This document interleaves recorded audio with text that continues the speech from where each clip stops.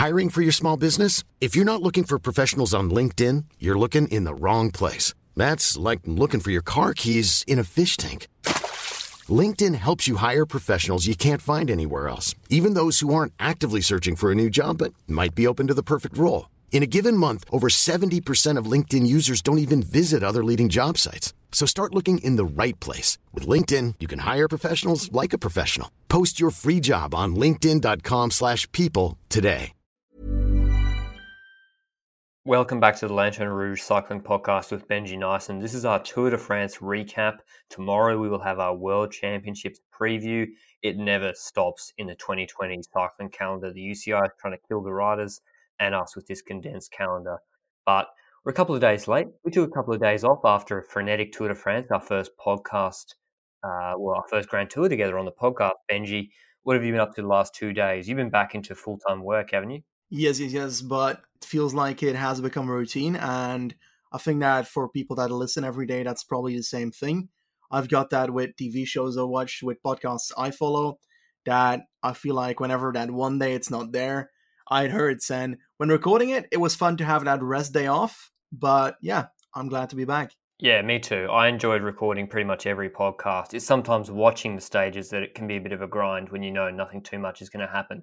But we're going to do this. We're not going to recap every stage. If you want to hear what happened in every stage in detail, we've got the catalogue of stages obviously uploaded on the podcast. If you're on a long ride, got no friends with you, go and listen to them if you want to. They're all pretty good in their own right. But I'm going to quickly recap what happened in the Tour, as briefly as possible without going into the stages too much. Stage 1, Nice. Won by Christophe, bunch sprint in the wet. Christophe goes into yellow jersey, first time in his career. Stage 2, Nice again. Mountainous stage, breakaway on top of one of the last climbs. Alaphilippe wins ahead of Hirschi, leader after the stage, into yellow already, Julien Alaphilippe.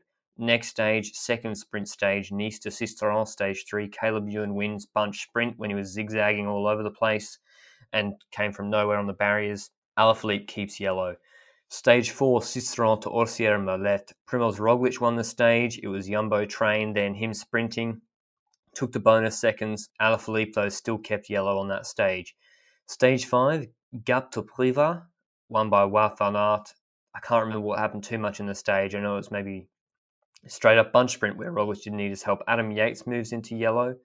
And stage 6, Montagual. Breakaway win for Alexei Lutsenko on Astana, who's leaving next year apparently. Adam Yates keeps yellow. Nothing happened on GC. Stage 7, Millau to Laval. This was Wout van Aert winning the stage again. This was the crosswind stage where Pogačar lost like a minute and 30 seconds. Yates keeps yellow. I think Lopez or Port lost time as well. Wout van Aert they were able to shepherd Roglič along Jumbo-Visma, and then he was able to sprint for a reduced bunch sprint ahead of Bosenhagen and Coquard. Stage 8 to Ludenville. This was the Col de Peyresourde stage, breakaway win, Nance Peters, AG2R Mondial, maybe the peak for the French teams in the Tour de France.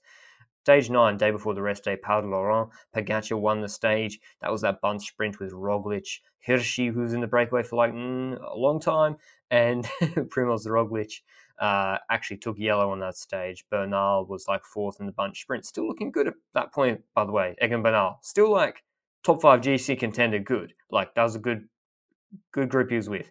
Stage 10 day after the rest day. The stage that was supposed to be the crosswind day, they didn't really eventuate. Ended up being boring as hell. Ile de Ré, Bennett won ahead of Primož Roglič. Now, I can't see if he took green at that point, but I'm going to guess that he was in green there. Stage 11 to Poitiers, Caleb Ewan won the bunch sprint. Roglič, till you know when. He's in yellow for the rest of this tour until the TT. Stage 12, Chauvigny to Sloan. Mark Hirschi gets his redemption. Fantastic work by Team Sunweb in the breakaway. Gets rid of Roland. He takes that W. Stage 13, the Puy-Marie stage, big stage. Danny Martinez tracks back. Schachmann breaks Leonard Kamna's heart and takes the stage win. Puy-Marie, Roglič looked the best GC rider in the Tour. He had Pogačar on his wheels, sort of at his mercy. They dropped Bernal, put about 30 seconds into him, I believe. Port was looking good.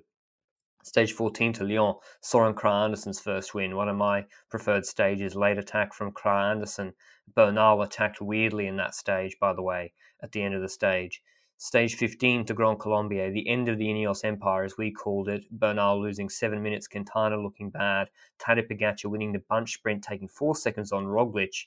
It was a bunch sprint, it's a mountain bunch sprint, when Jumbo-Visma Roglic kind of cooked that finish. But Roglic still kept yellow. 40-second lead he had at that point on Tadej Pogacar.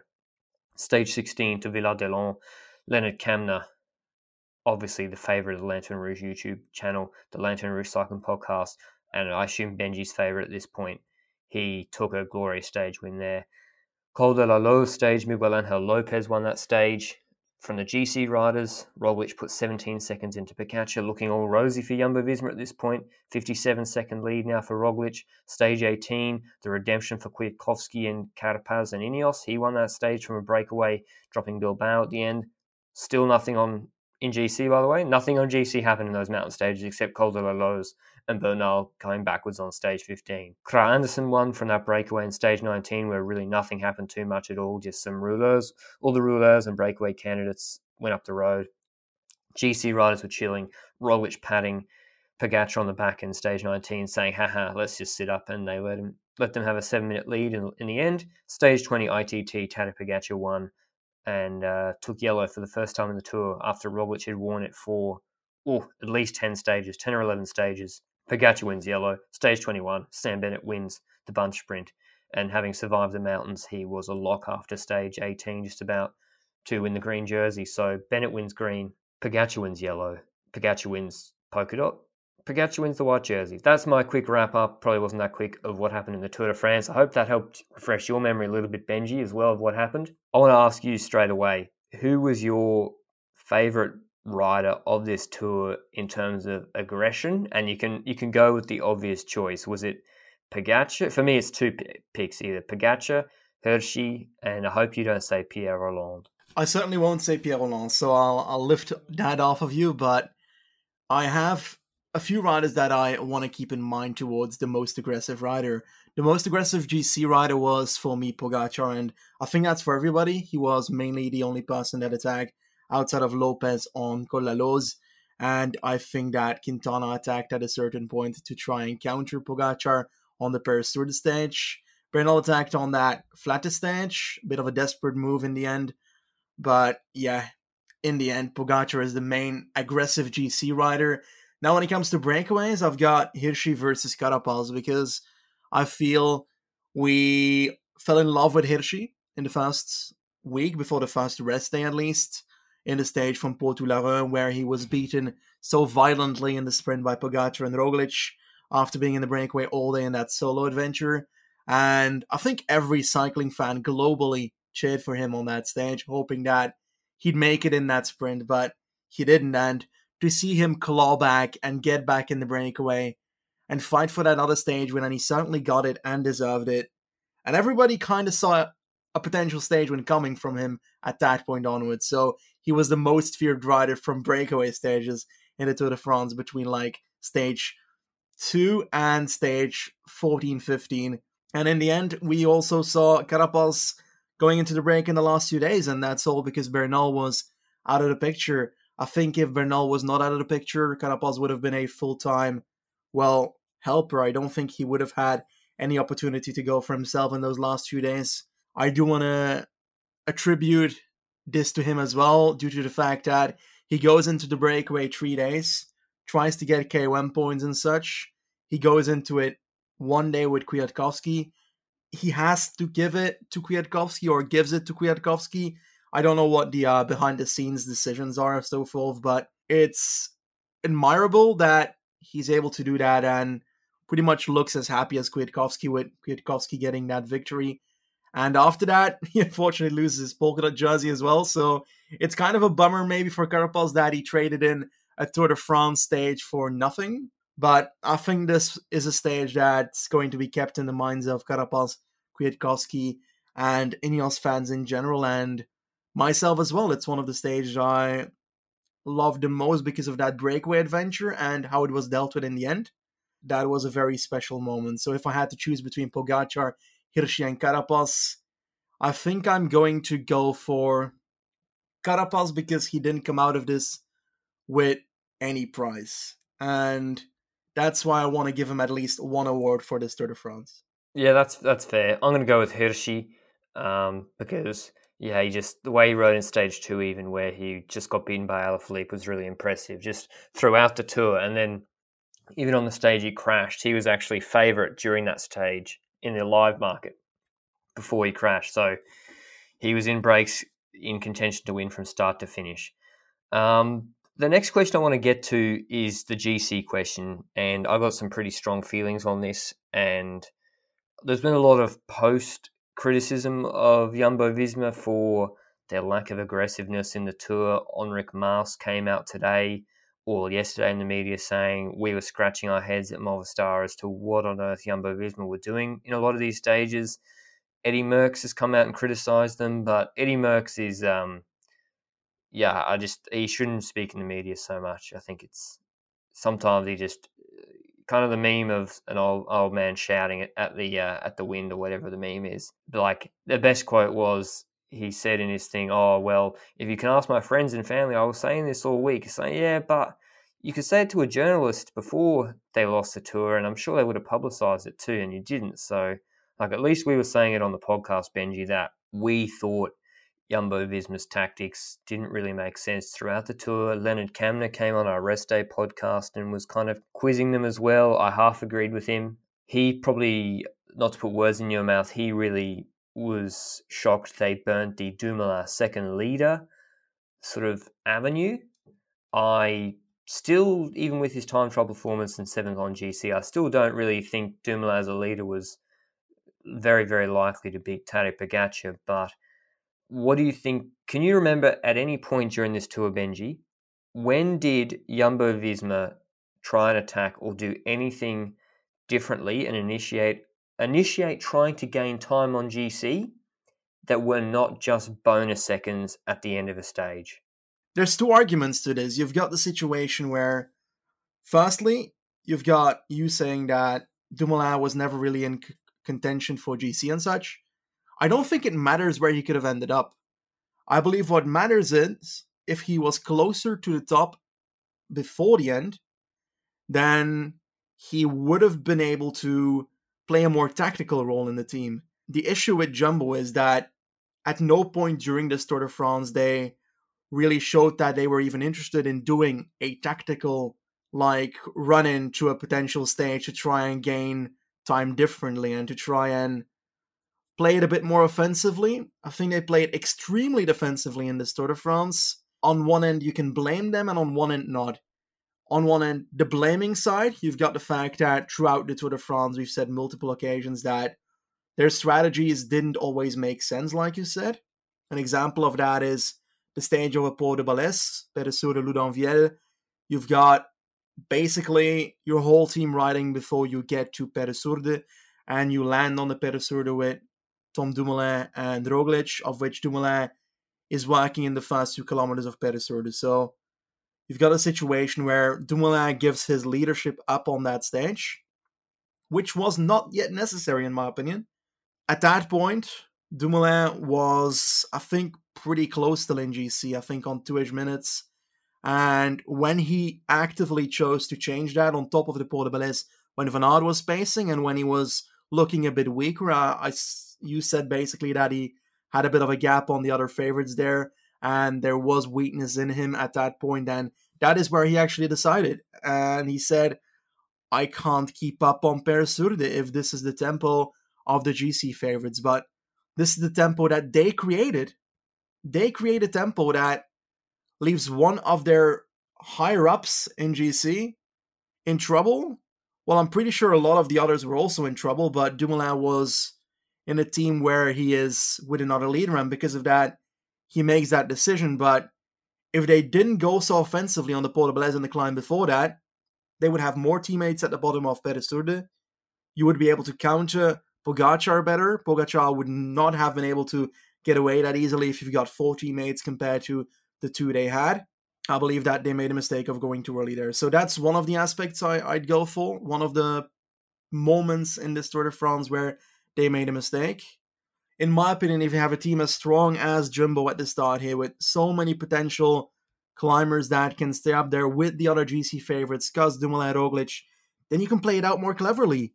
You can try and think of tactical things instead of playing so defensively. You had Tadej Pogacar to win the Tour de France. Yes. That was your pick before the Tour started. Yes. So I think you were thinking the way you viewed Tadej Pogacar as a threat was not the same way if they had a whiteboard in the Team Jumbo-Visma bus of real GC threats and who we're going to try and eliminate and who we're going to try and control. I don't think they were thinking of Tadej Pogacar in the same way. Now, I wasn't as strong on him as you were. I thought Roglic was going to win just because that's not to say that I thought Roglic was a better necessarily rider than Pogacar for this year's Tour. I still thought that, but I didn't think it was a big margin. But I just thought their team was like ludicrously stronger than UAE's team. And it was. It was ludicrously stronger than UAE's team.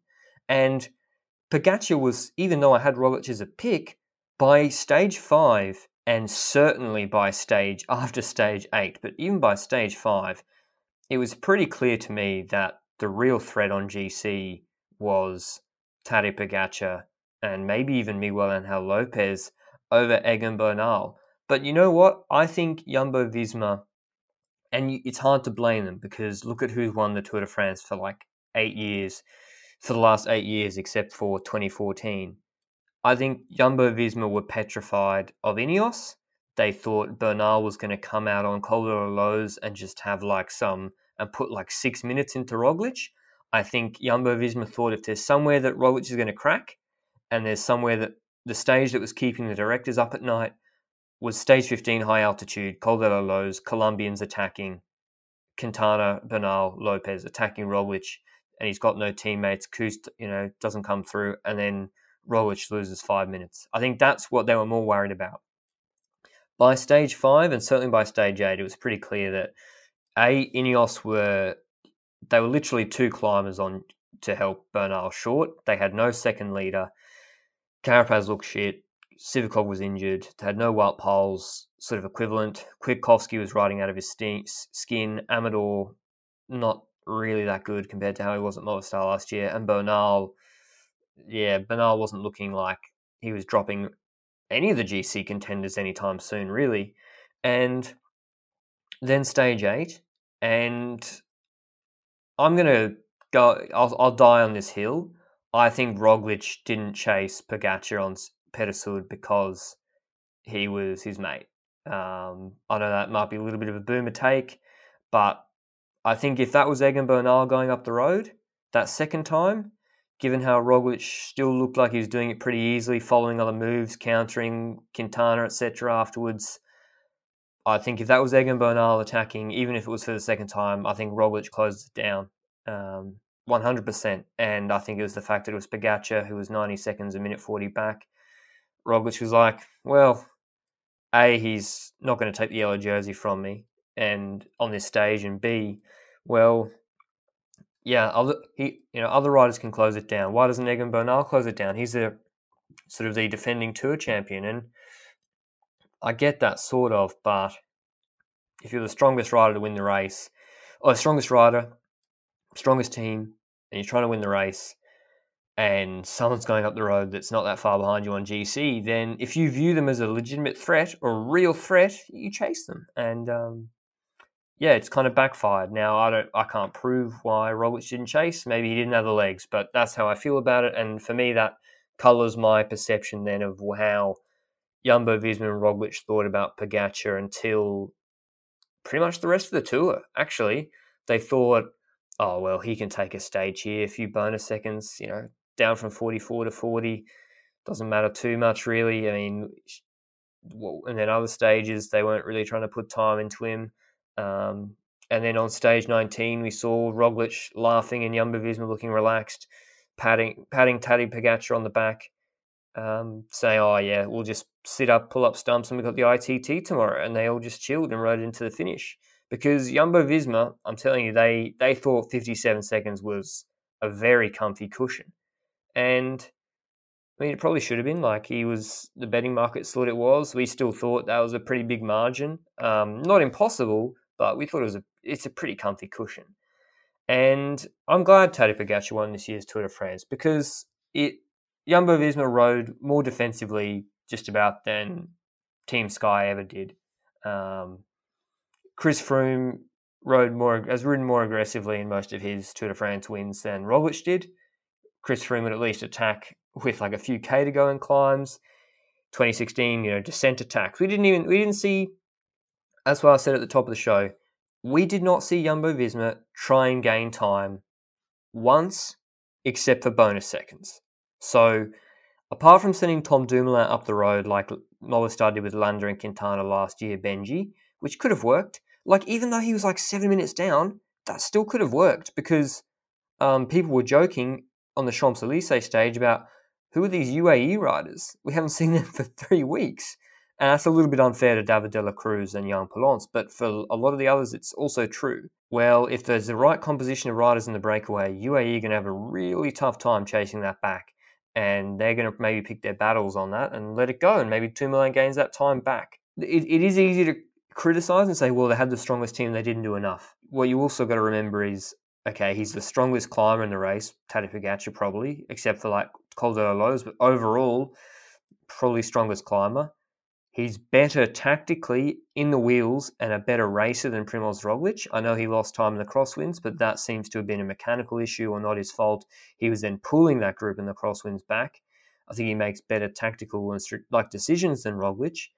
And he's obviously, well, now we see he's probably just as good, if not a better time trialist. So when it's easy to say, oh, well, they should use the team, leverage the team to put time into him. But how do you put time into Tadej Pogačar? Like, pick a stage, Benji. What could Jumbo-Visma have done to get Primoz Roglic to put time into Tadej Pogačar at any other point in this tour, apart from bonus seconds? Because lighting it up the climbs, well, as we know, if you're the best climber, it doesn't matter if it's the Sky train, your train, or Jumbo-Visma train, you're still getting the benefit of that train. So it's those stages aren't really good options to actually put a lot of time into Pogačar. The annoying part is that we don't necessarily have a real indicator to how good Roglic was on the stage where he did not gain any time. So we don't necessarily know on which stages he could have actually been like, well, now I can actually attack people. And maybe he played some stages purposely extra safe and decided not to attack, and because of that didn't gain extra time. But it's hard to really guess that from an outside perspective. One key moment that Roglic could have reduced the gap was indeed that stage you mentioned.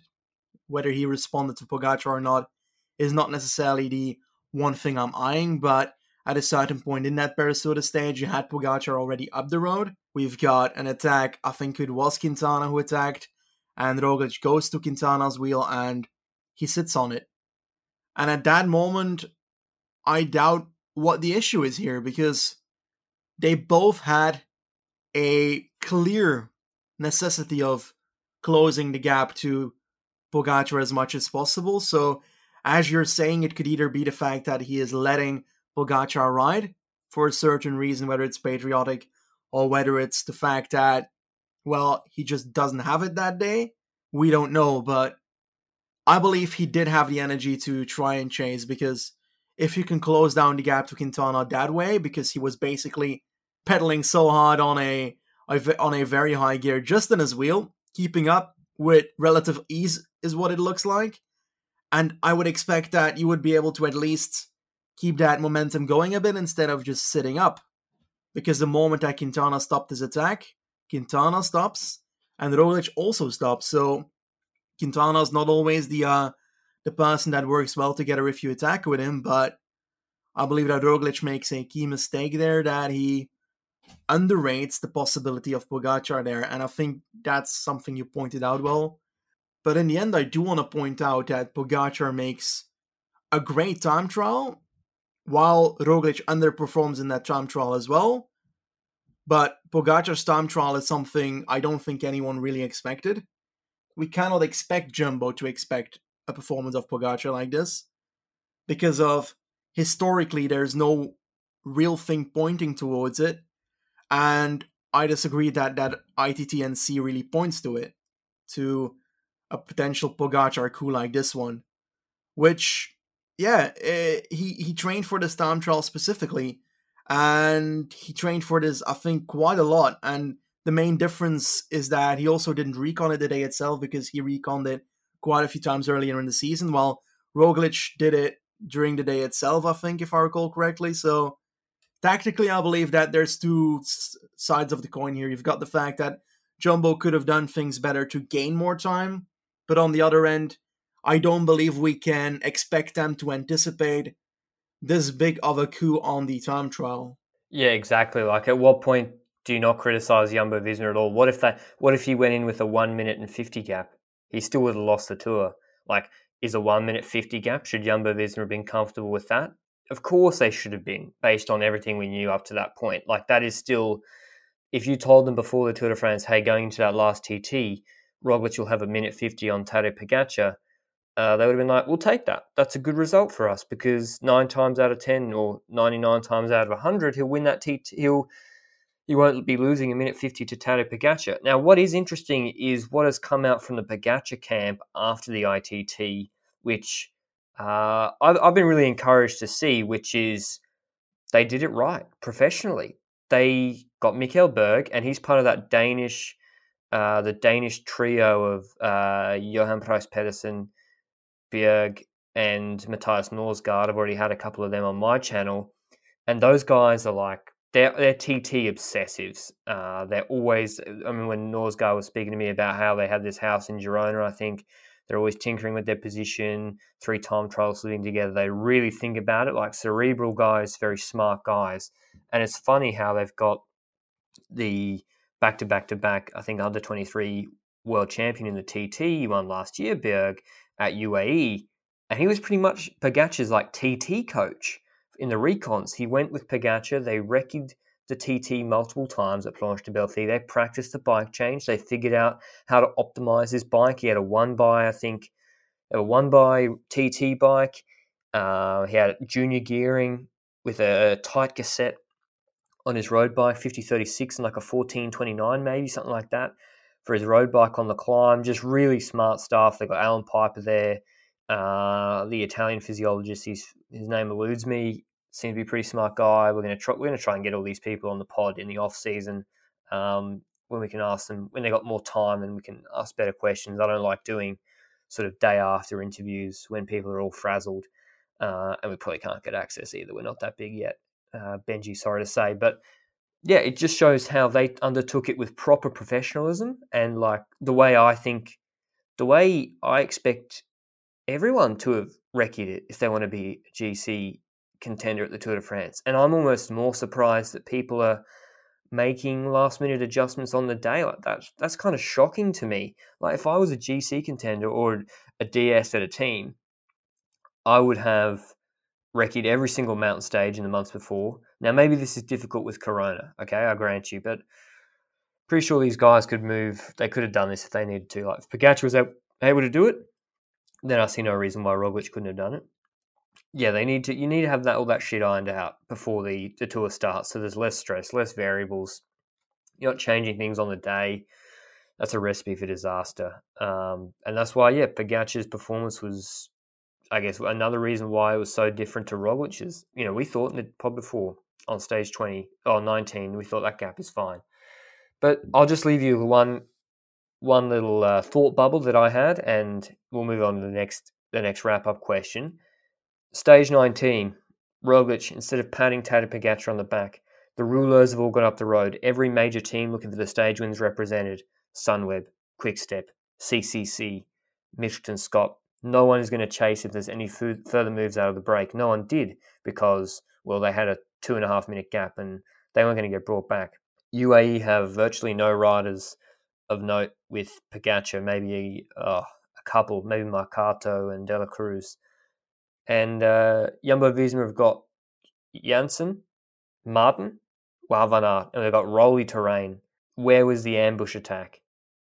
If they ambushed, I was talking to people that night before the TT, I was like, if they, for some reason, just went on the front, no one was expecting it, and not just riding on the front and then increasing the pace, I'm talking let someone else lead and then come at the front and really attack with Roglic in Wout van Aert's wheel, like Sagan was in Bodnar's wheel in 2016, I think it was, when Froome gained time on GC and Sagan won that stage. Like an ambush attack, probably no one chases them, or maybe the GC teams have to quickly collaborate, but they're trying to chase back Martin, Wout van Aert, and Janssen swapping turns. Now maybe this is fairyland thinking, but we just never saw them try anything like that. Their real strength in that team, yeah, it's Kuss, but they also had Wout van Aert, Tony Martin, and Grundle Janssen, extremely strong on the flats and rolling terrain like that. And they never leveraged them to actually gain time on GC, except for Wout van Aert pacing in the mountains, which wasn't to gain time, more to control. They never leveraged that strength at all to gain time. The only team we saw trying to use their flat strength was actually Ineos on stage 7 in the flat, in the crosswinds. So I feel like the weakest point of UAE was supporting Tadej Pogačar in terrain like that. Maybe unless Christoph was able to do something on Marcado, I don't know. But their weakest point was that, and you could have had a situation where David de la Cruz is trying to pull back Wout van Aert and Tony Martin on his own with Pogačar on his wheel. So yeah, that's all I've got to say on it. Hopefully that encourages teams next year to ride more aggressively. To answer Maximilian Schoen's question, he said a bonus second's a good thing for exciting stages. Before the tour, I always thought they were, and then I realised, well, if there's too many bonus seconds, it just encourages everyone to just sit together in the group and then sprint for the line at the end of these mountain stages. So, yeah, I'm not sure they're that exciting. But I'll throw to you, Benji. I've been speaking a lot, my own little thoughts. Do you think some people have said, I always say some people, it's probably just one person on Twitter, but yeah, I saw people saying, was this the best Tour de France in ages? Do you think this is one of the best Tours de France ever? What's your take on it, having a couple of days to really think about it? I don't think it is. For me, it certainly isn't. And the reasons for that are simple. It felt like a Ineos-like Grand Tour for the first 2 weeks because Jumbo was controlling it that closely. The thing that makes it the greatest for people is the eventual upset on stage 20. And if that one stage was different, then their view of the whole Grand Tour would change. And for me, one stage can't make a Grand Tour. I've got the feeling that from Grand Tours in the past, I've got quite a few Grand Tours where I can remember multiple aspects of a Grand Tour that really made entertainment for me. An example, I'd say that 2010 was a year where I really enjoyed the Tour de France, and it had drama, the chain of Schleck with the Contador attack. We had the Tourmalet battle. We also had Cavendish in the sprints. It was a pleasure to see.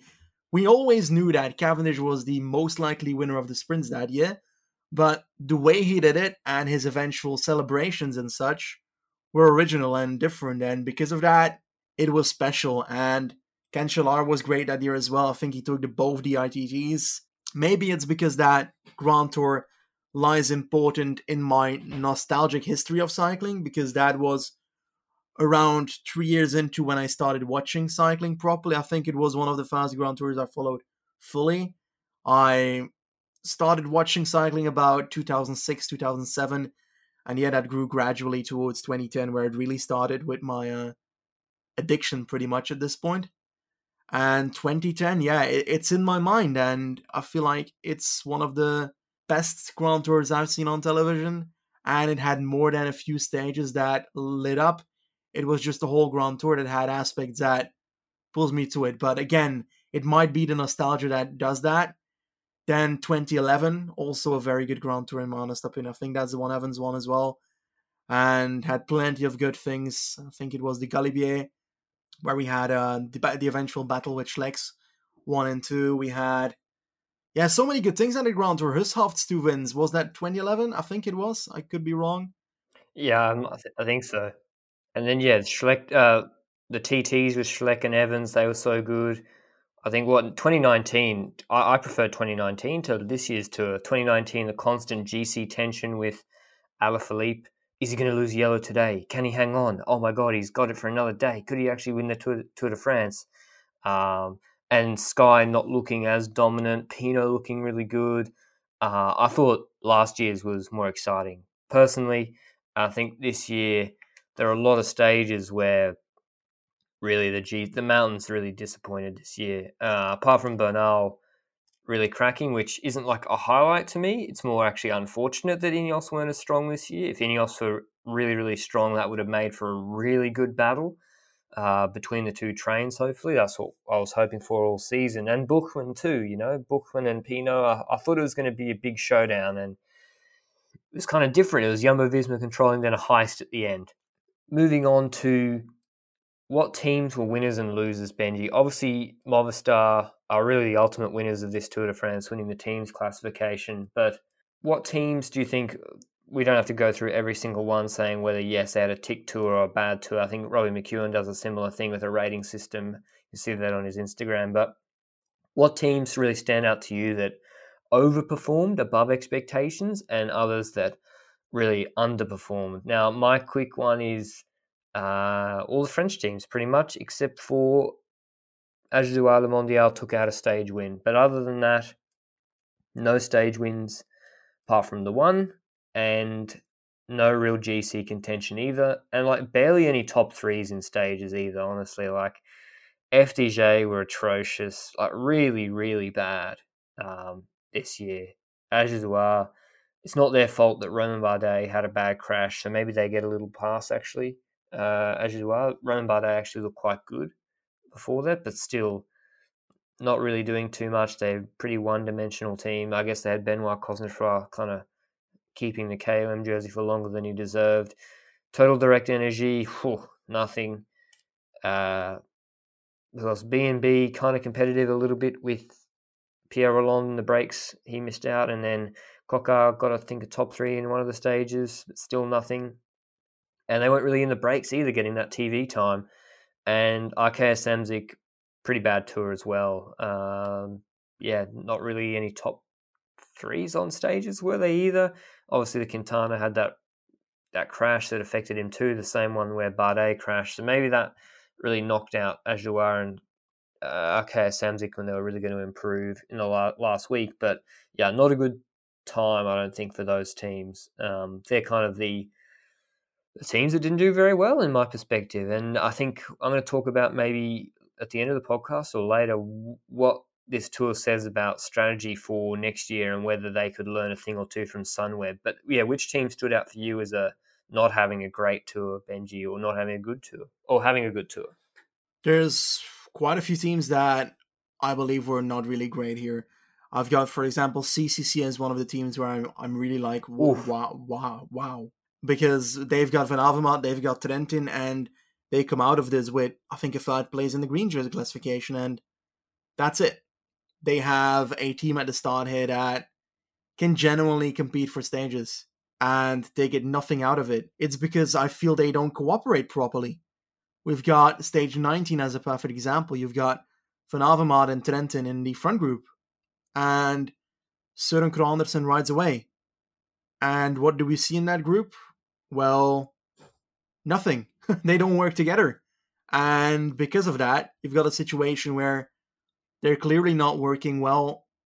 It's maybe because the team's folding, basically, because I think we can confirm it at this point that CCC is going to fold. What do you think, like?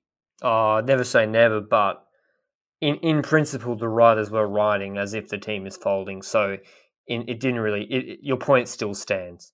Then Israel Startup Nation, well, their main goal was to finish the tour with Guy Niv. So I guess that for their ideals, for the team's reason that they exist, this is what they were made for. They made that goal. So while their team was, not really there for me and didn't really achieve much, I think the main goal of the person that invested in this team actually was achieved, which is meh. It's good for the team, but for us it looks like they were not really great at this Tour de France, but I think they've got their main goal anyway.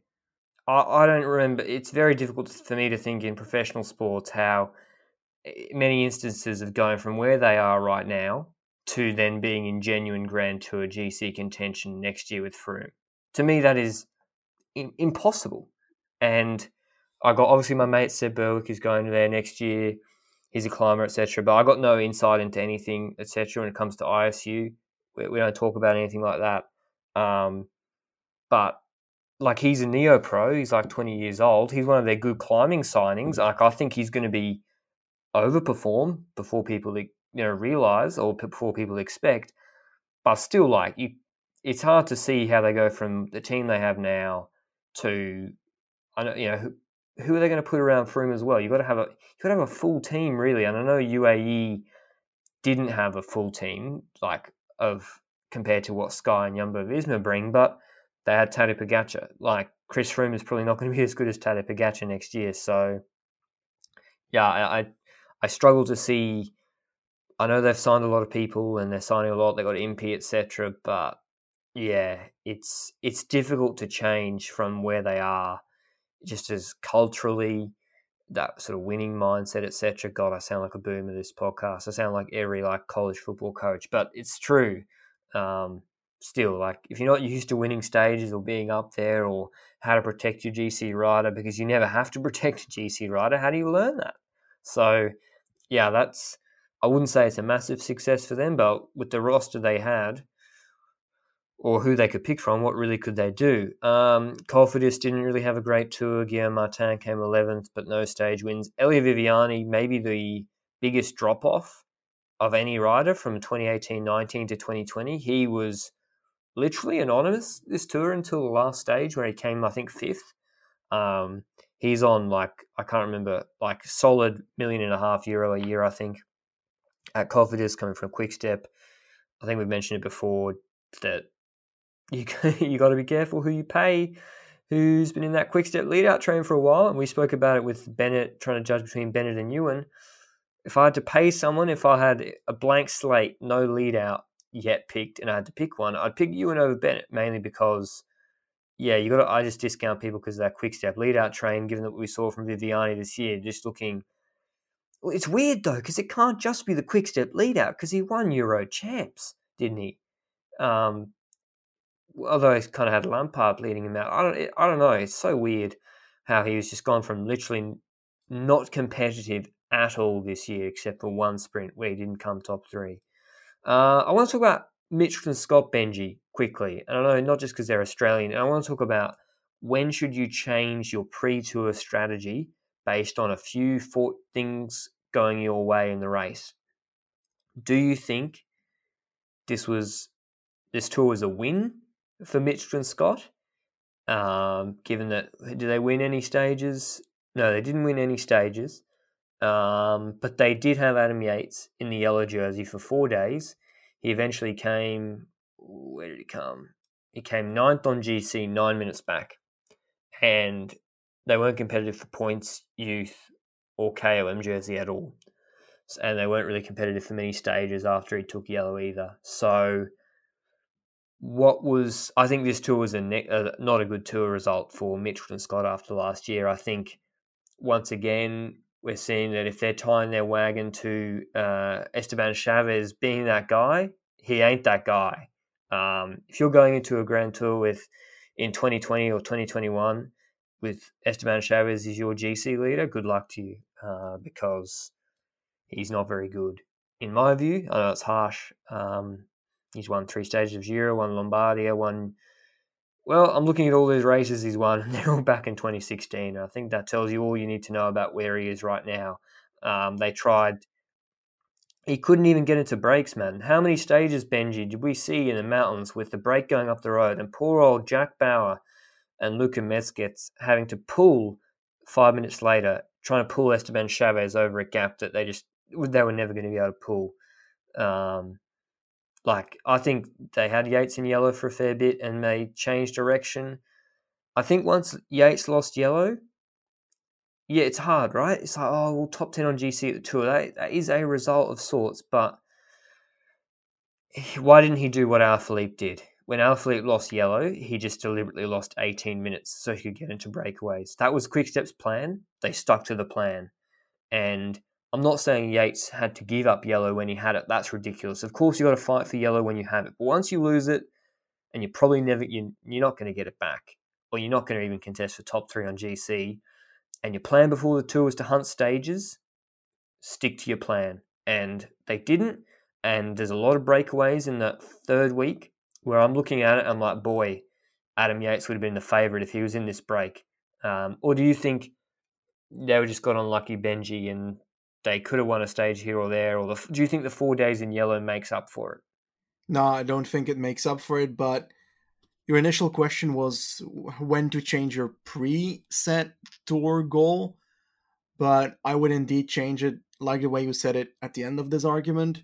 It is not really changing your preset goal. It's when you go into a Grand Tour aiming for stage wins and you accidentally end up in yellow, then you focus on that yellow for a bit.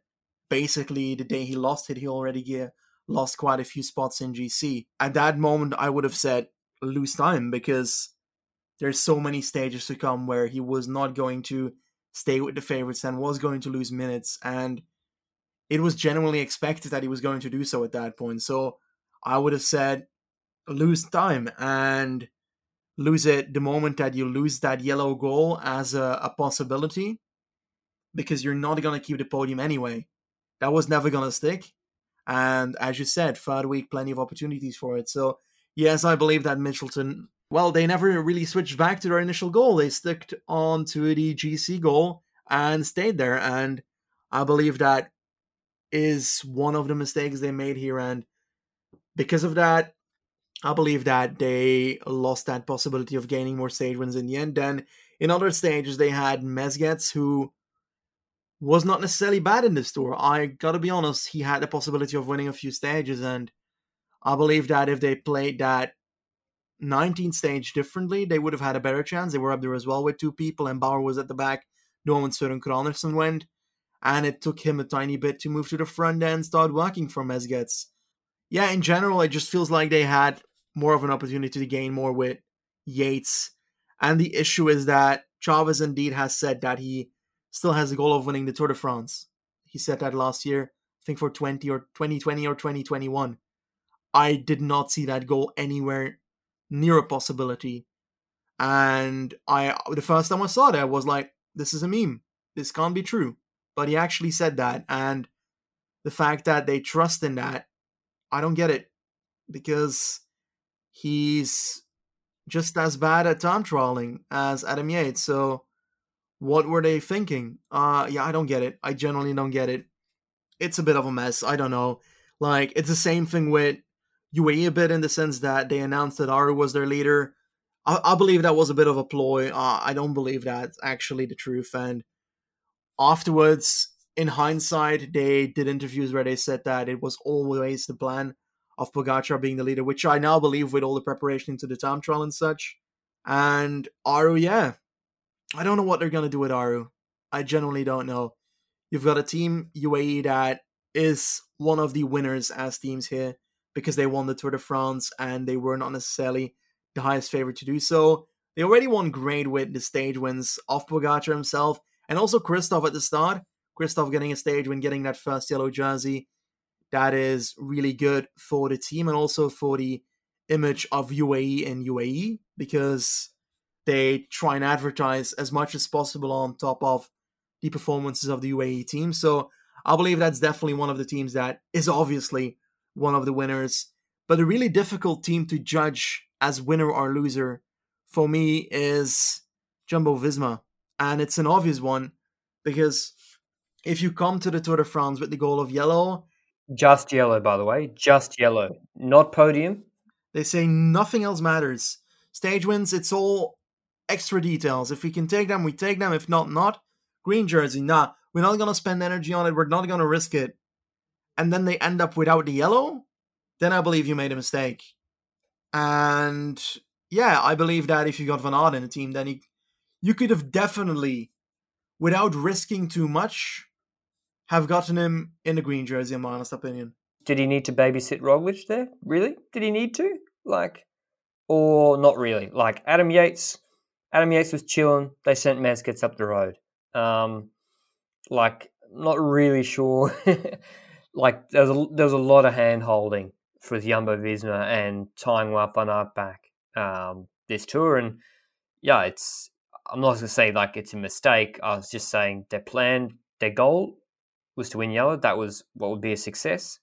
They didn't achieve that, so that's just the reality of it. On back to Fabio Aru, he's not contracted at UAE for next year, so he's obviously not going to be recontracted there. He's on Yeah. 1.8 million a year euro there. They have said some pretty unsavory things about him on that stage where he DNF'd, which was a shame. I think, like me and you, I've been critical of, like, I blame UAE for that, really. You didn't have to take him to the tour. You would have seen his numbers before the tour. You knew what condition he was in. You're the ones that put it out in the media that he's your co-leader. And, yeah, like, the guy's still coming back from whatever, like, open heart surgery or whatever it was. I don't know exactly. He had a problem with his heart, like, a serious shit. And, yeah, I kind of, maybe it's his fault too. I don't know. Like, maybe he's a personality that's like, hey, I'm on the most salary on this team. I won the Vuelta in 2015.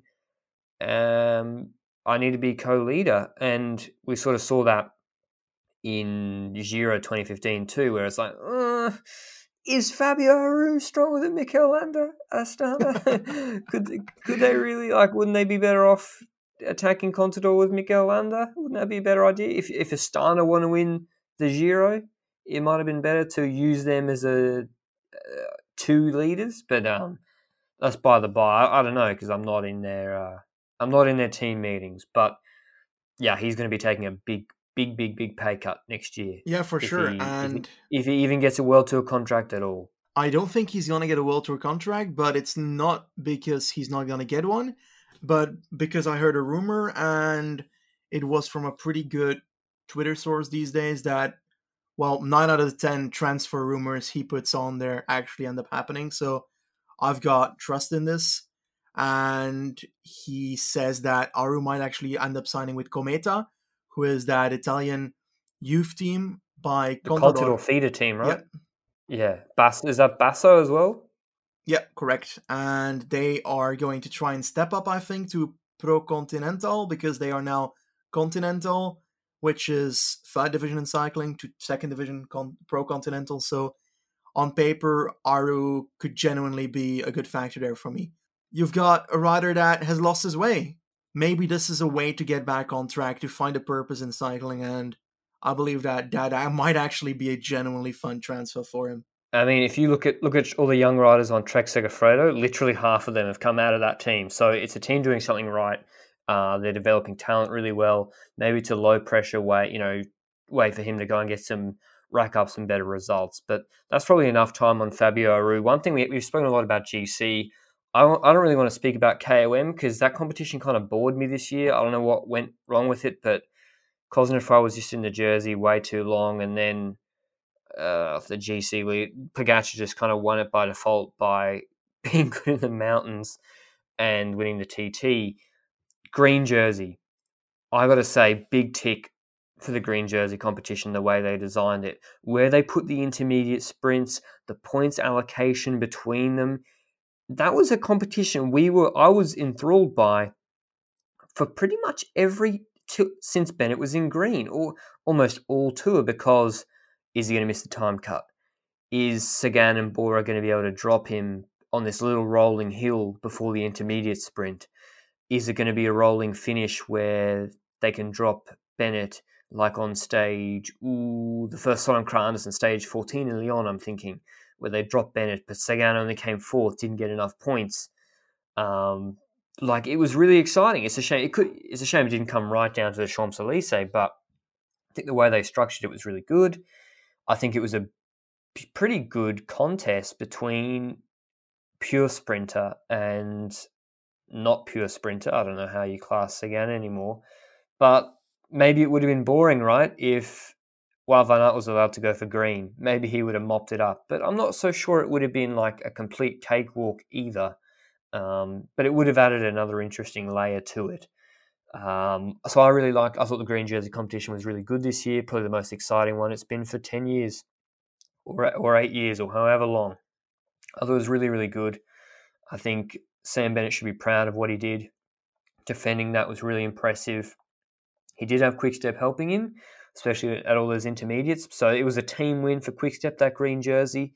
I would like to say, yeah, congrats to Quickstep. They had a good tour, obviously. 3 stage wins, was it? and the green jersey. That's a fantastic tour result from them. But yeah, what do you think, Ben? Assuming you like the green jersey competition, but also, did you see anything from Sagan in this year's tour or that concerns you, or why do you think?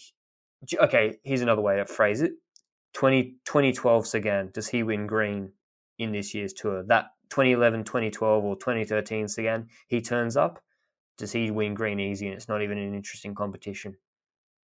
2013 green Sagan. Well, I'm calling him green already, but 2013 Sagan, yeah, wins green here, and that is because there's plenty of opportunities to gain more points where Bennett could not take it, and Sagan was unable to do that this year. Now, do I write him off forever because he didn't get the green jersey right now? No, no, no, no, no. Because we've got the Classic still coming out, but also the fact that he's going to the Giro. And I genuinely think that he's going to be better at the Giro than at the Tour de France, because throughout the Tour de France, I feel like I saw him growing in the race. At the start, we were like, well, he's launching a sprint, then he just can't do anything. He just sits up, hopes for the best, and never really has a speed that can contest the real sprinters. But towards the end of this Tour de France, I feel like he came through a bit and he popped his head out a bit more. And because of that, I've got hopes that in the Giro, we're going to see more of a 2018 Sagan. I don't want to call 2013 because I think that's during prime years, and I think that it's going to be tough to get back to prime years. In previous years, Peak Sagan wouldn't have needed Bora to do anything. I think you get to those little rollers, and there's a man who's sort of on an 800-meter climb, or 8% for a kilometre, or maybe 6% for a kilometre. He'd be dropping the whole peloton with just Joaquin Rodriguez with him and Dan Martin.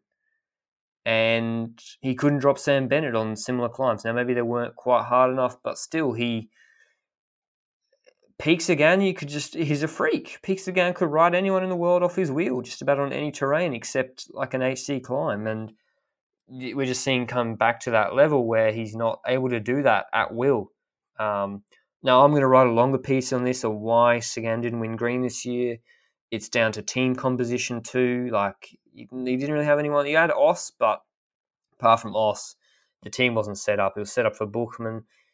Again, he wasn't as strong, and then the placement of the intermediate sprints, etc., maybe didn't suit him. And he's not climbing as well as he can. Like, some days when he was really motivated in previous years, he's like, "Fuck it, I can actually climb pretty well for my size and stick with this breakaway."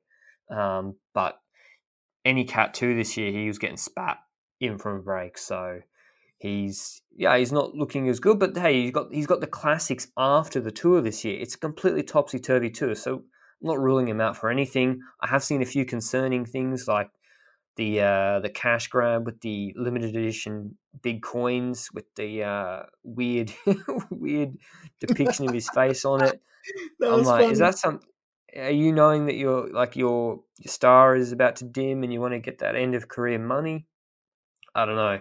Even if it isn't that, that's still weird as hell. And I've bought 5 of them already at €18,000 a piece. But yeah, I'm hoping I can arbitrage that for some more money, given the euro to AUD exchange rate. But yeah, that's Peter Sagan. Bit of an enigma. He's always left, like, it's weird. He does things like that, but he's left probably millions of euro on the table by not having good social media for his whole career. His social media, whoever runs it, they don't know what they're doing. But I think we need to talk about Sunweb. This wasn't planned, but we need to give a big congrats to Sunweb. And we spoke about Mitchelton Scott not honouring their pre-tour strategy as much as they should have. Well, Sunweb, they came into this tour and they win 3 stages, Benji? 1 from Hirschi, 2 from Søren Kragh Andersen. I think it was 3 stages. And the team they brought, Mark Hirschi, young Swiss rider, probably weren't expecting him to win that stage and do so well. Thijs Benoot, Nicolas Roche, Casper Pedersen, Nikias Arndt, Cees Bol, Søren Kragh Andersen. And it's just a pure stage hunting team. And they made no bones about it. Bol looked good in the early sprints and then really tailed off at the end of the tour. I think the mountains obviously cooked him. Like, look at his Champs-Élysées position is pretty terrible where he came in the Champs-Élysées. But then, like, he looked really good in the early parts of the tour. I was kind of nervous.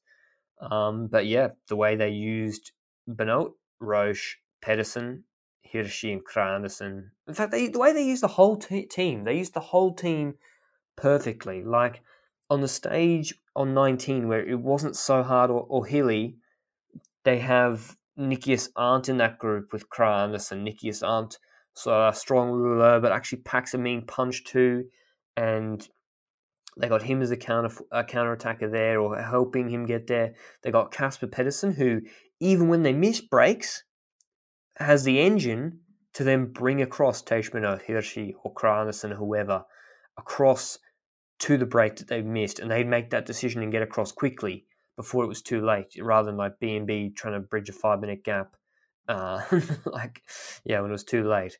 Kra Anderson, really good foil on the not so hilly stages with Teish Benoit as well. We saw that Lyon stage, him, Benoit and Hirschi, all three of them attacking. Then the really hilly stages where like Roland was in the break, Hirschi and Benoit were perfect with Nicolas Roche blocking. It's just every stage like that where there was an opportunity for stage wins. The team was a perfect blend of different riders. And yeah, it was super impressive what they were able to do in this year's tour. They copped a lot of flack. Now, I already publicly apologised to them, but not to Cees Bol. He didn't win a stage, by the way, just saying. They still might have won the green jersey. The criticism of them not taking Matthews is still kind of valid. He still could have won the green jersey this year. So that was my main source of criticism for them, not taking Matthews. Maybe you drop out Nikias Arndt or Cees Bol, and you put in Matthews. You drop out one of those two, and then you got a better shot at the green jersey. Maybe you win even more stages. Now, Sunweb's counter to that, and I've got to play devil's advocate. Sunweb's counter to that is we have a different whole of team strategy, and their whole of team strategy. Their strategy is a whole of team strategy. It is, we do not have a lead out with Casper, Nikias, Soren Kranderson, and Teish Benoit, all protecting Michael Matthews and just leading him out. And maybe there was, I don't know anything about this, I'm just speculating.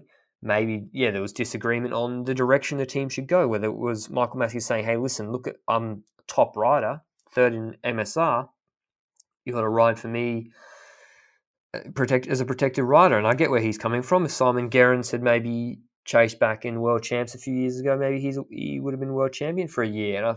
But on the other hand, Sunweb are like, well, we've got these young riders, these perfect stage hunters. We want to use them in a different way that we think is more effective for actually getting stage wins, and sort of having a traditional sprinter to ride or to protect or in reduced bunches isn't really what we're looking for. Now, I don't know. I feel like they could have made it work, because Matthews is climbing almost at the best ever in his career. Look at him at Tirreno. You mentioned that the other day, Benji. I feel like they could have made it work. And if they couldn't, then that's a communication thing on Sunweb, and that wouldn't surprise me, because their communications with riders sometimes leaves a bit to be desired. But yeah, I feel like they should have taken Matthews. But that aside, an unbelievable tour for them. Hats off to Sunweb, and they got to be patting themselves on the back with those 3 stage wins. Is there? Who do you think is going to earn the most out of these riders on Sunweb, Benji? Who most impressed you, Kranderson or Hirschi? Well, I think it's going to be Hirschi in general, because Søren Kranderson is firstly older. Additionally, Hirschi has the adventures that he did. They're more applicable to more terrains in cycling, more terrain types. So I think you can use him in the mountains. I think you can use him in the bunches. And because of that, I believe he's more valuable than Søren Kranderson, who he's not bad in climbing. He's not great either. You won't see him in the last 25 of the GC guys at this point in his career. I think in the Dumoulin Giro, he was pretty good at supporting Dumoulin, but I think at this point in his career, he's made the choice that he's focusing on classics and on relatively flat / a bit hilly terrain. And I believe Hirschi has more value that way as well, because he can achieve more that way. I don't believe that Kranderson will, for example, win the Tour of Flanders this year. Let's hope it doesn't collapse on my head here. But Hirschi in general feels like a breakthrough on a World Tour level, that we knew Hirschi as the talent. Mainstream cycling followers probably did not know Hirschi. As an example, you've got the Widow podcast. The first thing Armstrong said was, "Who's this guy? Who's Hirschi?" And that is for me the example that he made a solid breakthrough in the mainstream media and just in the mainstream itself, that people now know who Hirschi is. I don't know what people think or what people know. I try to stay off the internet except for when I'm putting things on it. But yeah, I don't think they're well known before, and hopefully they are well known now. I know the cameras were definitely on Kragh Andersen a lot more on that stage 20 ITT when he was sort of warming up than other riders. But just quickly, I want to read out some of the names Sunweb have got contracted for 2021. Thymen Arensman, fan of the podcast. Bardet, Benoit, Boll, Marco Brenner, fan of the podcast. The young German super talent Dainese, Niels Eckhoff, who will win a monument in his career. He will win a monument. Write it down now. Mark Hirschi, Jai Hindley, who won Herald Sun Tour, a young Australian climber. Casper Pedersen, Michael Storer. Who else? Ilan van Wilder, Kevin Vermaeke, the 19-year-old American. Andreas Leknersund, 21-year-old. He's the TT guy, right, from UNOX, from memory. Chris Hamilton, Felix Gall from, I think he's from Austria. They got so many young riders, and they're already getting results. Like, I think they're going to have a good year next year. Hopefully they put Bardet into that system they used with Benoit, Hirschi, and Roche this year. And maybe if Roche takes a step back, he's 36 now, slot Bardet in. That's going to be really strong for hunting stage wins next year. But that was really, we don't harp too much on Jumbo-Visma.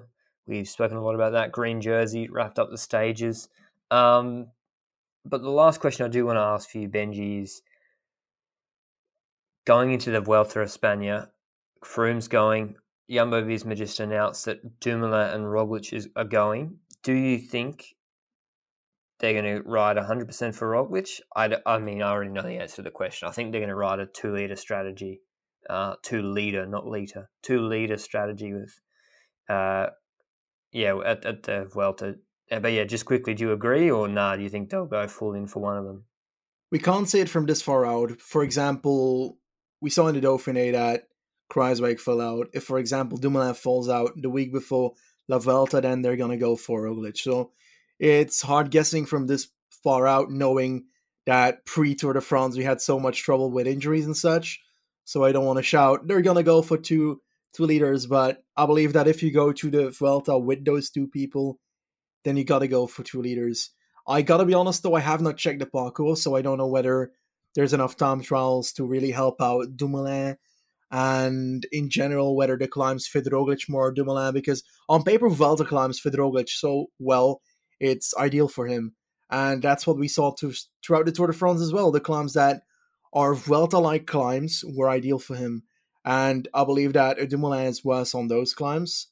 I've got another question in regards to Jumbo-Visma. And it's a question that has mainly been found in the Belgian media, because Wout van Aert is obviously the name in cycling for Belgium next to Remco Evenepoel right now. A lot of people, and even non-Belgian people, have dared to ask the question, what if you start this Tour de France and, just for experiment, you have Van Aert as GC leader? How far do you think he can get? It's hard on those punchy climbs. The thing is, I think pretty far, because Jumbo-Visma, they control the pace. Jumbo-Visma, they're the team, all Tour de France, they got their hand on the speed lever. And so they weren't actually good at calibrating to that and riding where they need to with that speed lever like Ineos are. But yeah, I'm sure they probably could have made it. I reckon he could have got top 5. At least. Top 5 is realistic. He definitely could have been a threat. So yeah, I think, but I don't know. Could he have won? It's a lot of different things would have to go his way. I don't think so. There's still a lot of steep climbs he lost time on, but yeah, it'd be interesting. It's a lot different stress though, riding as a GC leader rather than riding with complete abandon and freedom. But something we've got to talk about, Benji, and we don't really like talking about it too much, is doping at the Tour de France. And two things we need to address. We spoke before the pod, saying, oh yeah, we have to talk about this, otherwise people say, why aren't you talking about this? And I guess, I'm not a mainstream media person, neither is Benji, but the podcast is reasonably big now, or the platform is reasonably big, so I can't go out. I don't go out and just say wild things anymore. That being said, if you look up what I've said in the past on my YouTube channel, I don't shy away from doping stuff. The Fuglsang stuff I addressed. Bjarne Riis becoming manager at NTT, addressed that. Had a pretty unpopular opinion about that. Sun Yang, etc., the swimmer. So yeah, I'll address it when something's really happening. I don't go out there. I'm never going to make videos or make content and be like, this guy won the Tour de France and we didn't expect him to, so he must be doping. I think the people that have come out and said that, and it's been really disappointing to me actually, the amount of people that have come out after Pogacar's ITT win and have said doping, etc. And I had my reaction stream. I shut that down quickly because the live chat was just a joke. It's like, why even watch the race if when anyone wins or does something sort of different or has a great performance, you're just going to say dope? Like, why watch cycling then? If you genuinely have such little faith in any performances in cycling, then and that is then also a problem for you, then why watch? Now, I don't have any problem with someone going in, looking and be like, okay, Pogacar's watts per kilo, etc. Here, they were. We've calculated them really accurately. We haven't just been ballparked and been like, he's doing 8 watts per kilo, which is, people came out with those numbers. It's like, that's literally not backed up by anything he did or the VAM or the wind, etc. And given that Richie Porte was only 20 seconds behind him on the climb. So if people want to form a coherent argument using numbers as to why his performance was categorically not possible clean, at least you've done the work and tried.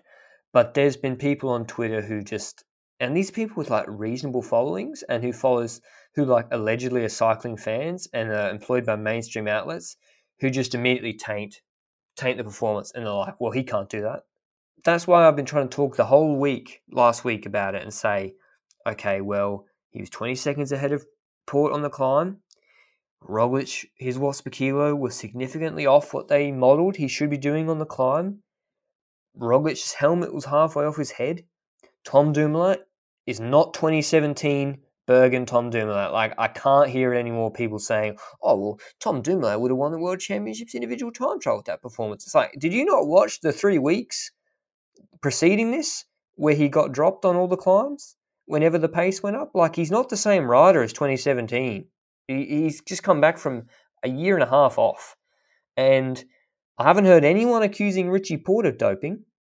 And he did the best time trial of his career, just about. He did the same time as Tom Dumoulin, who people are saying would have won the World Champs with that ITT. And Porte's 35, and no one's accusing him of doping, nor should they, by the way. The things people are saying, when you then test them against what else has happened in the time trial, what else has happened in the preceding 3 weeks, they don't really stack up. And that's not to say that I'm naive about what happens in the Tour de France, by the way. But I watch it with my eyes open. And if something happens, it's a bit out there, I don't just go on my keyboard and mash doping like that. I think that's a waste of time, and it just ruins the whole tour and spectacle for everybody. Whereas calculating, okay, well, if Rico from 2008 or wherever, if someone like him turned up this year and a certain Giro stage winner, I think in the 20 teens, did something in a time trial, it's like that stuff where you calibrate it against everything else they've done in their career, and it's so different, and you calculate the watts per kilo, then you can be like, okay, well, you can at least be suspicious of that. But the Pogacar thing, I think, it's been disappointing to me. It's been a long rant. It's been disappointing to me how the narrative quickly soured. And these are people who are not covering Adelas. Like, if you want to talk about doping, do a good job about covering Operation Adelas and what's going on with that. Do a good job with the Freeman Tribunal and that coming up soon, and cover that in detail and what comes out of that. Do the hard work. Don't just look at a performance like that and shit on it and then, the sport looks shit. When it's probably cleaner than majority of sports. It's cleaner than running, that's for damn sure. It's cleaner than the UFC. It's cleaner than weightlifting. It's cleaner than basketball. It's cleaner than NFL. It's probably cleaner than soccer too. So, I don't know why everyone just wants to beat ourselves up about it.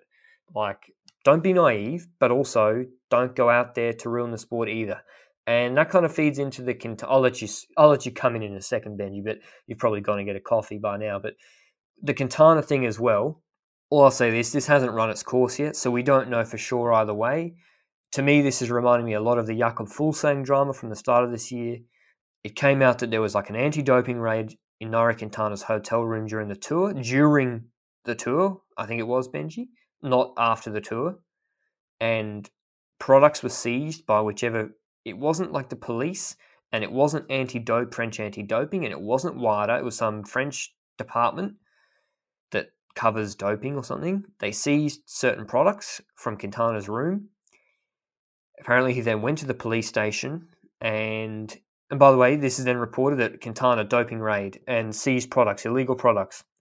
Looks really bad, right? He then went to now he released a statement today.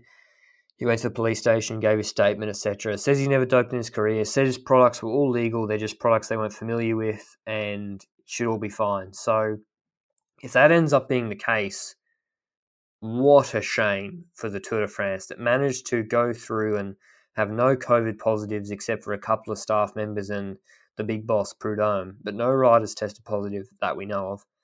And they finished the Tour when it seemed impossible to do so. And then we've got this story about an anti-doping raid against Quintana.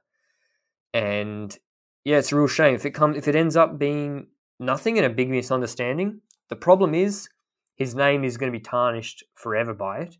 And the clicks and coverage and reach of the initial article that is sometimes irresponsibly shared and irresponsible headlines from people, and I'm one to talk about irresponsible headlines, but people, my titles, but people saying like Quintana doping raid and the way they phrase it, they get more reach and clicks, and then the subsequent retractions and the publishing of, oh, well, actually, it was nothing. Less people see that. Same thing happened with the Fuglsang thing. The same news outlets and media outlets that published all the shit about him having Count Dracula like drinking blood out of his arm in a middle of like Monaco in daylight. They didn't really publish too much. That's a joke, by the way, because that's how ludicrous it was when you heard it. They didn't really publish anything or as much or in headlines about, oh yeah, by the way, WADA and CADF came out and said there wasn't really anything to progress with it. So yeah, I've been a bit down about it the last 2 days, if I'm being honest. How have you felt about all the talk about doping, Benji, given that there's been no positives? I think I'm going to keep it a lot shorter than you have, and it's because my feeling towards it is just way simpler. And it's a fact that an event like this, it sucks for everyone involved. I'm pointing at the Nairo thing, by the way.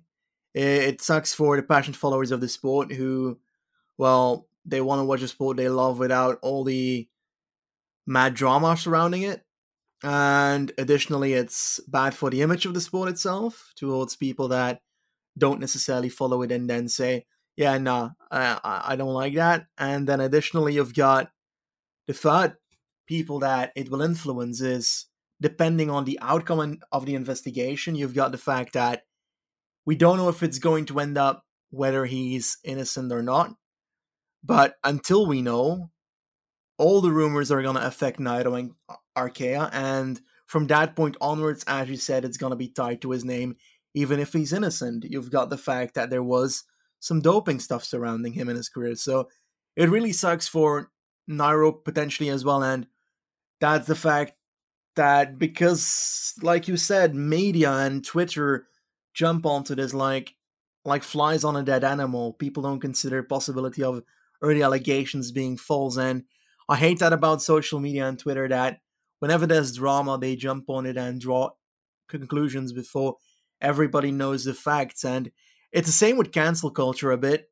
The fact that someone points something out, the whole internet starts blazing upon it, and after a few months, they figure out it's not true, but for 6 months, the person that was initially involved, has been seen as the perpetrator. And in this occasion, you've got Quintana, who was also seen as a perpetrator, and maybe still by plenty of people until we know the actual facts. And personally, I don't want to be that kind of guy that accuses things when they don't know what is going on.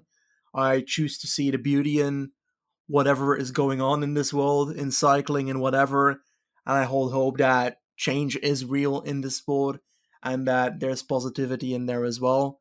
And I don't want to be the negative guy that dives into conspiracy theories, because you don't know what it does with people if accusations are false. A lot of people accusing don't think about, what if this is not true, what I'm saying? What if I'm blatantly calling someone not credible and take their credibility away? Yeah, I don't like that, because in general it affects people, and I want to be sure that when I actually accuse somebody of something, I want to have damn good evidence that it's true. And at the moment, that's not the case yet, because we don't know the facts. And because of that, I will just be patient, and I'll continue looking at the sport the way it is, and we'll see what happens with this individual Quintana case. Yeah, I mean, to me, it looks like I don't think too much will happen. I could be wrong, but they didn't boot him out of the tour. They're an NPCC team, so I don't think they can have cortisone even in competition. NPCC teams, they can't. So, like, if Quintana was suffering from that nettle sting, I don't think he could even have a TUE for cortisone with it. I think he would have had to have left the tour. So, yeah, I don't know. Well, it'll be cleared up at some point, but I'm not like sitting here waiting like with bated breath, being like constantly pressing F5, waiting to hear news about it. It's not something that I get really excited about. When I hear this stuff, I don't think, oh wow, if I make a video on this, I'm going to get so many views. Whereas I think the news outlets feed off this. They're like, oh yeah, the tour's finished, but we've got this other gravy train, this doping stuff. I'm like, it's ultimately not good for the sport. But that's probably enough about that stuff. But I felt we had to address it. But let's pick, to end on a better note, Benji. Let's pick your funniest moment or like most karmic moment of this year's tour. And I'm going to steal the obvious one from you and let you think about it. The obvious one is stage 1. It's almost 3 weeks ago. Stage 1, wet stage in Nice, terribly dangerous. And they're on a descent, and Astana decide to attack Jumbo-Visma and attack the bunch. And Miguel Angel Lopez loses his back wheel and just skids out of control. And we shouldn't laugh, but can laugh now, I guess, because he didn't really hurt himself at all, and slid into a pole. And it was if you look up instant karma in the dictionary, if that would be in the dictionary, that was it. Astana doing that, and Lopez immediately coming to that fate, and then having to realize, oh shit, we probably shouldn't, and then getting like berated and called out afterwards by Luke Rowe. I thought that was pretty funny. But yeah, any funny or lighthearted moments that really stick out in your memory? I won't go for that. I'll just name a wholesome moment for me, and that's the last kilometer of the stage of Kwiatkowski, because that sticks with me emotionally. That was a great finish of a stage, and I want to highlight that still. But if I really had to go for a funny moment, we spoke about it earlier. You skipped over it, and it's a post-tour thing, and it's the fact that we had a Movistar rider complain about the tactics of Jumbo, and that's a real meme for me, because Movistar is the team with horrendous tactics in the past. Obviously, Enric Mas is not the rider that is connected to those events because he wasn't there yet, but it's such a meme to have a Movistar rider give tactical advice to Jumbo-Visma in the Tour de France. I mean, Enric Mas not on my Christmas list after the only time he was in the front in the wind in the entire tour was when Richie Porte had a puncture, and Enric Mas decided that was when he was going to increase the pace. I would have done the same thing if I was him, but I'm a bad person, so that's not really something a benchmark to test yourself against. It's classic Movistar. They get 5th on GC. They win teams classification. I don't think we mentioned one of their riders for 3 weeks in our daily stage recaps. We literally didn't mention Enric Mas at all, or any Movistar riders really. They did nothing. They weren't contesting for stages. Oh, Marc Soler. Oh, sorry, Marc Soler, who could have maybe won a stage. Yeah, he was in breakaways, but his tactics weren't great. Sorry, yeah, we did criticise Soler, but yeah, it's just kind of a classic Movistar Tour de France again. But that being said, very solid result from Enric Mas, coming 5th on GC in this year's tour. Strong field, very high-level performances from people in this year's tour. He wasn't close. He really wasn't close to Port, Roglic, and Pogacar, but still, that's a step up from Enric Mas, and he's got to be really happy with that. That's a stronger performance than his, a podium result at Vuelta a few years ago in maybe 2018. This is a better performance than that. So I do have to give credit to him there. But yeah, that's pretty much all from us about the Tour de France. Obviously won by Tadej Pogacar. Surprise result. Benji gets his pick. We might share on Twitter or somewhere. We didn't go through each of our picks for the stage from the preview. I think that would have been a little bit tedious. I think we had a good first week and then tailed off a little bit.